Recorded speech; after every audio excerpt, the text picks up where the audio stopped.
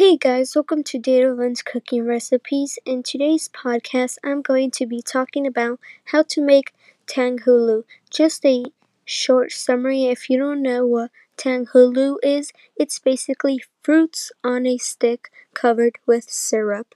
Tanghulu is a traditional Chinese cuisine that has become very popular and that you'll see them in tea houses, theaters, and the streets.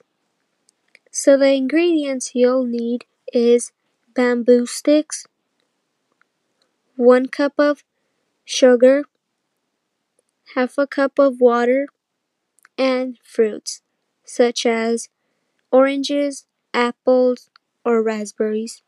Start by washing your fruits and put them on bamboo sticks.